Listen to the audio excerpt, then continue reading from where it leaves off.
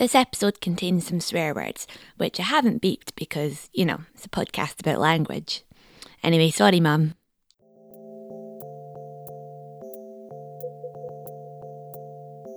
This is Accentricity, a podcast where I examine the eccentricities of language and identity.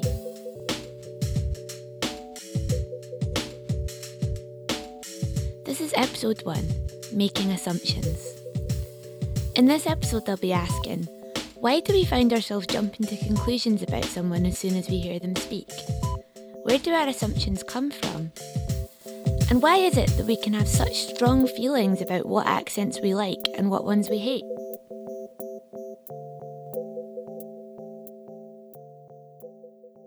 My friend Jenny didn't grow up posh, but people often assume she did because of her accent, which, in her words, is a lot posher than she is. My mother didn't really do anything, at least not anything legal. My dad didn't, he did lots of different things, but he was like a manual labourer and things like that. So, and we were quite poor growing up. We weren't well off or things like that. And so I kind of felt that I had a really strong working class identity and a voice that didn't match that at all. Jenny was born in Nottingham and moved to the Borders when she was 8. Shortly after that, she ended up in foster care, moving from home to home for the rest of her childhood. People who meet Jenny as a care leaver are often surprised when they hear her accent. People who know her by her accent first are often surprised when they find out that she used to be in care. Just after I'd finished uni, because I got a first, so they were like, let's pay lip service to Jenny as like the first kid in care in the Scottish Borders to go to uni. So I met with like a manager in the council and he was like, yeah, you're very eloquent. That's not what I was expecting. And kind of making out like that was a compliment.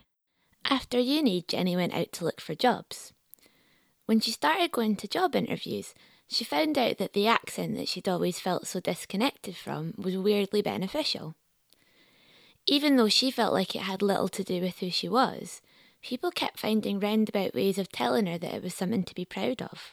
I was told in no uncertain terms that one of the reasons I got my job, not just because of my qualifications, is because I could talk to clients. Jenny's now doing a PhD. Unfortunately, it's still pretty rare to find a PhD student who didn't grow up well off. It's particularly rare to find a PhD student who grew up in care. Jenny still struggles with feeling a bit out of place in the academic world.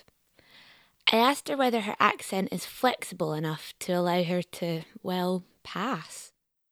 I think it's flexible enough to pass, but I think that's why I find it so annoying. Because you don't want to pass all the time. I don't want to pass all the time. I'm quite open about who I am and where I've come from, and I really don't care that people know I'm in foster care. That is part of that I was in foster care. That's part of my identity that I totally own, because I don't see why people make assumptions about kids in care. I think that's really annoying. So I feel out of place underneath, but for them, they think it's perfectly normal and natural. And why wouldn't I be doing a PhD? Because I sound like I belong. And I think that's worse than if I had a different accent. I don't know, I wear my identity on my sleeve by telling people, but I don't wear it the way I speak. And I wish that the two chimed so that I wouldn't have to explain and challenge people's assumptions about me. We all make assumptions about people based on the way they speak. The words they use, the way they pronounce them, even the way they link them together to form sentences. How would you feel about me if I told you that I was literally starving? Or that I don't need to go to the shops because I've already went this week? Or that it wasn't my fault because I never even done nothing?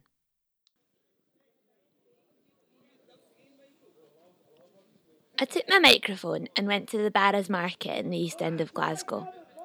I asked people about how others respond to their accents. What assumptions do you think people make about Glaswegian accents? And do you think they're right or not? Oh, they're absolutely wrong.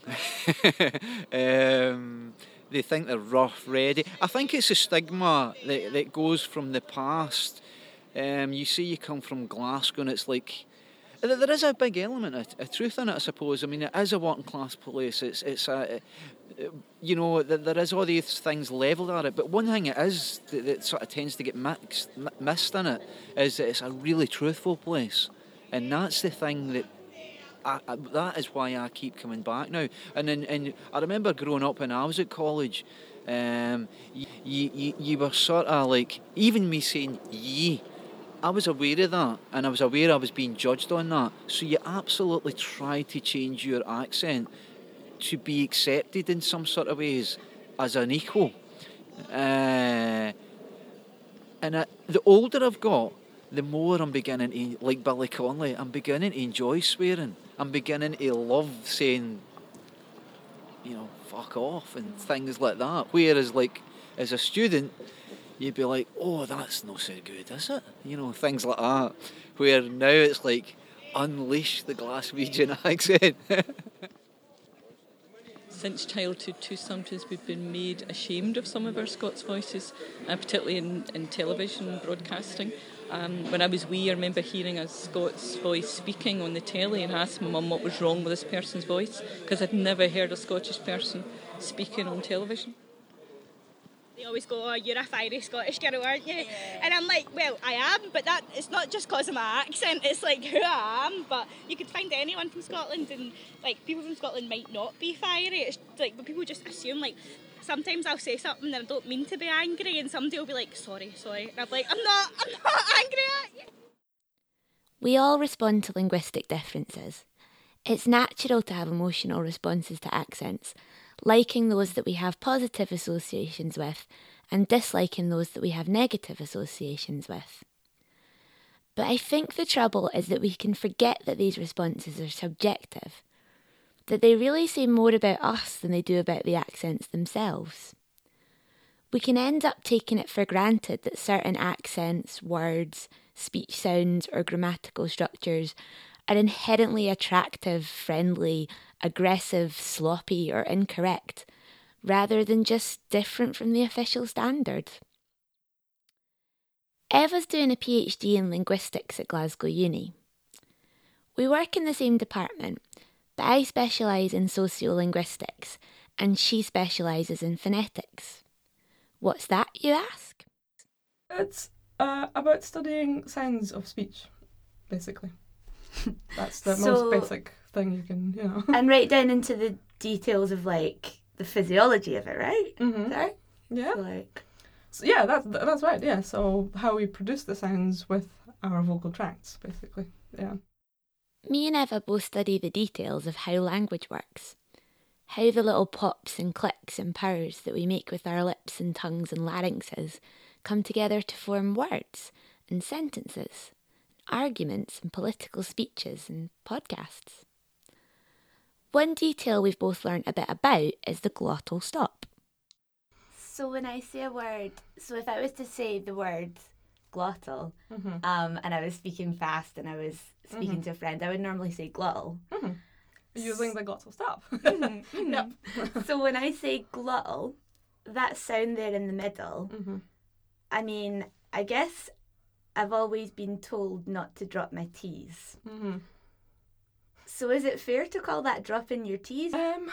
Well, yeah, exactly. That's a good question. I don't think it's completely fair because there is a different sound instead of that t sound, right? So it's not exact. So if you were going to drop your T there completely, it would be something like glol. Right? Ah, okay, yeah. So if I'm speaking more kind of properly and formally, I would say glottal. And if I was to drop my T's, I would say glol. So what I'm really doing is more replacing the T with another sound. That's it. So in phonetic terms, what exactly is a glottal stop? So you close your vocal folds, or what people in lay terms refer to more as sort of vocal cords. right? They're not really like chords at all, but that's what people think of them as. So that exact thing happens inside your larynx with your vocal cords. They close off and then release the air, and there is this little explosion. You often hear people say that glottal stops are lazy or sloppy, that it's just people missing out the letter T because they can't be bothered talking properly. But then next to Eva's description of the phonetic properties of the glottal stop, that doesn't sound quite right. And anyway, when the Queen speaks, she drops her R's, saying farmer like farmer, and I've never heard anyone call her speech sloppy. So, all my life I've been told, I remember being a kid and being told it's water bottle, not water bottle, and being kind of scolded for that, and being told, specifically being told that if you say water bottle, it sounds lazy or sloppy or like I just can't be bothered saying t. I mean, is it harder? Does it take more effort to say t? Does it take more effort to say water bottle than it does to say water bottle? I wouldn't be sure what takes more effort, really. I mean, there could be a study to measure how much energy people use to produce this sound as opposed to the other sound. I would assume probably not much of a difference. It's just a different sound, right? When you look at language so up close, you can start to become a bit detached. It's like when you zoom into an image on a computer screen until it turns into pixels and stops meaning anything. You can start to wonder why anyone would care. But when you zoom out and the pictures become the bigger picture, it's obvious that we really do care. As soon as you connect speech sounds to people, they become more than just noises. So what would you say to someone who said to you that they just think glottal stops sound horrible and lazy and sloppy and terrible? I would say that I guess that's just their opinion. Right? I mean, like, I thought about it in this way. So, for example, if a particular group of people that maybe for any reason is not very liked by the society, right? Doesn't matter. For whatever the reason, starts wearing a particular color, like let's say they wear blue, right? Everyone else who doesn't want to be associated with that group will say, oh, we're not going to wear that color, right? So it's very, very much the same thing, right? Yeah, that makes a lot of sense, yeah. So it's kind of... It's not to do with the colour itself. Yeah, the colour is just a colour. It's just a colour, right? So it's the same about the sound, it's just a sound. Yeah. But people have their opinions and attitudes towards things. So, that's probably where it came from. Yeah. We often think of our attitudes to accents as aesthetic preferences, but these attitudes are strongly linked to our attitudes to the social groups that use them, to our experiences with individual people, and to what we've been taught to take for granted. There are power hierarchies at work that can even lead to us thinking that our own language use is substandard. I don't like common Glasgow accent. I'm whispering that one. And you know what? Sometimes I forget. And I actually, if she'd turn in her grave sometimes because I come out with some slang, and my mum would have slapped me. When I think, where did I get that word? How did I manage to get a Glasgow word like that? The Glasgow accent is particularly maligned. And one thing you hear a lot is that people just don't understand Glaswegian accents. That's something a lot of people told me at the Barras, like this barber who spoke to me while he was cutting a client's hair. Has there ever been any times you felt your accent's got in the way of anything or put you at a disadvantage? Aye, one time when I was trying to order something in KFC in Oxford Street in London, thought I was going to have a fucking nervous breakdown, man. Because they just couldn't get it, they just couldn't understand my accent, it was impenetrable, man. No matter how much I slowed it down, I ended up leaving without any food. What were you trying to order? A chicken burger and a zinger meal. And they just weren't getting it? Yeah, I think they thought I was trying to say a chicken burger in a zinger meal. There's already a fucking chicken burger in a zinger meal. I just wanted a chicken burger on the side of a zinger meal, which was a chicken burger and a zinger meal. Also, that's partly that's a weird order as well as an accent. But scientifically speaking, No accent's easier to understand than any other. Whether or not you understand an accent largely just depends on how familiar you are with it, as well as whether or not you expect to understand it. Because some people don't understand my accent, some people don't try. That's a lot of time it's people don't try and understand your accent. Like, they just expect you to speak proper. Like, I'm putting air quotes up, by the way. For the listeners. Like, when it's like, speak properly, I'm speaking properly. Like, I'm not, it's not like I'm speaking like, I don't think I do, like, obviously I have a strong accent, but I don't sound ridiculous. Like, you can't not understand what I'm saying. I speak properly. Like, What do you think people mean when they say speak properly? They mean speak the Queen's English. I'm like, no, I'm not even from England in the first place. Like, like, fuck off. Like, the Queen's English is proper for the Queen, but... Exactly!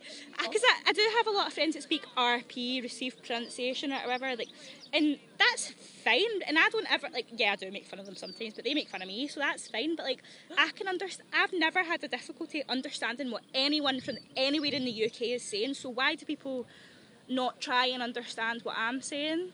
It's not even that they can't, it's that they don't try. That is the thing that annoys me. It is. Like, they don't... Glad you stopped.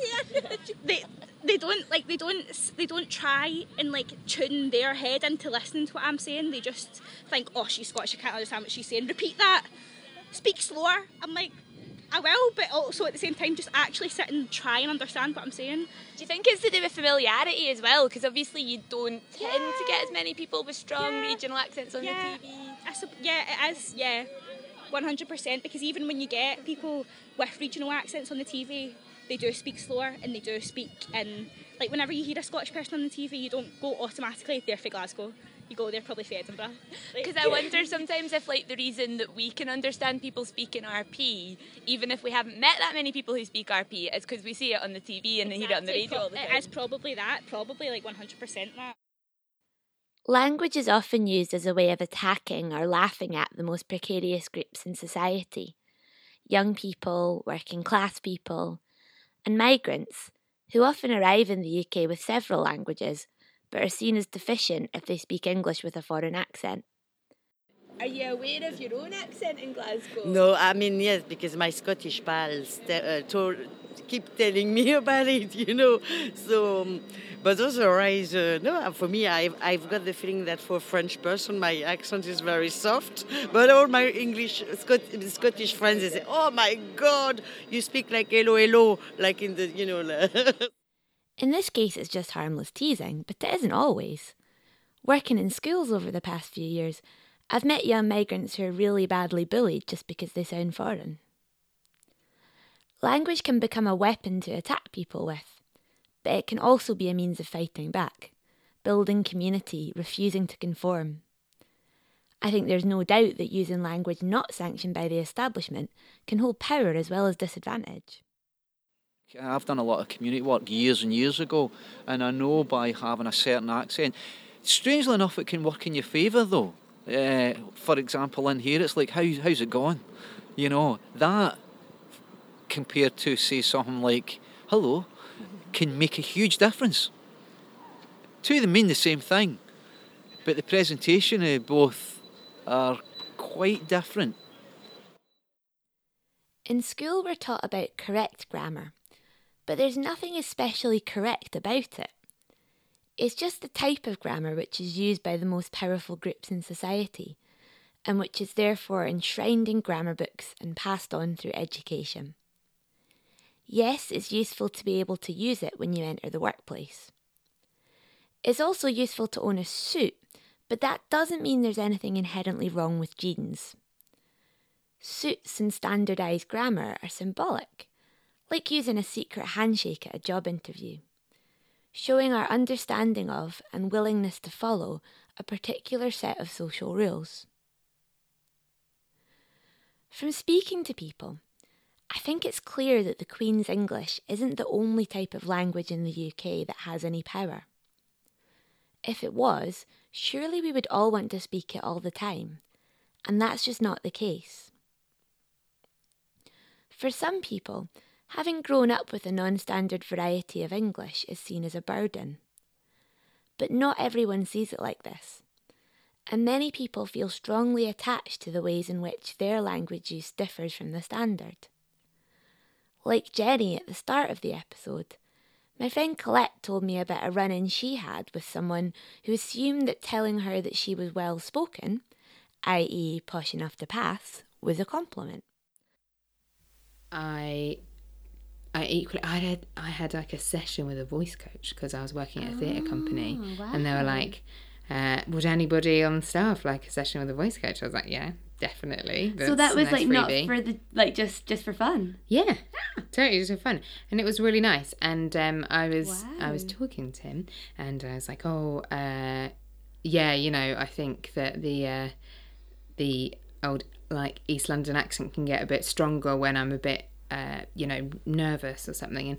And he was like, darling, I don't hear that in your voice at all. And I felt really affronted. Oh, yeah. I was like, how dare you? I'm sure he meant it as a compliment. I'm sure he did. Oh, darling, you have a lovely voice. You couldn't tell you're a commoner. Yeah. No regional accent. Oh. But yeah, I was kind of like, that's how you can tell that, you know, that I went to comprehensive school, and for someone to take that away from me, I just, felt annoyed by that.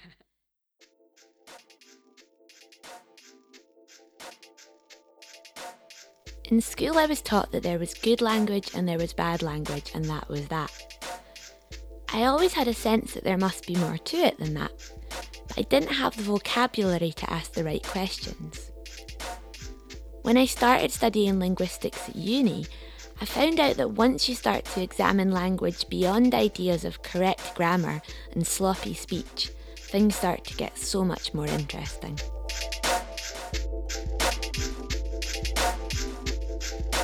In the coming episodes, I'll be talking about the ability that we have to use different voices with different people, how kids learn to talk, how our singing voices relate to our speaking voices, and what it means to be multilingual under the overbearing shadow of the English language.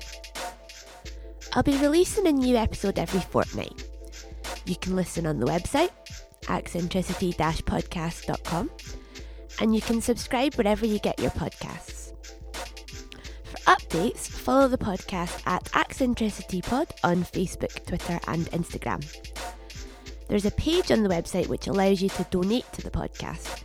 Donations will go towards the production of Series 2, which I'm already working on some ideas for.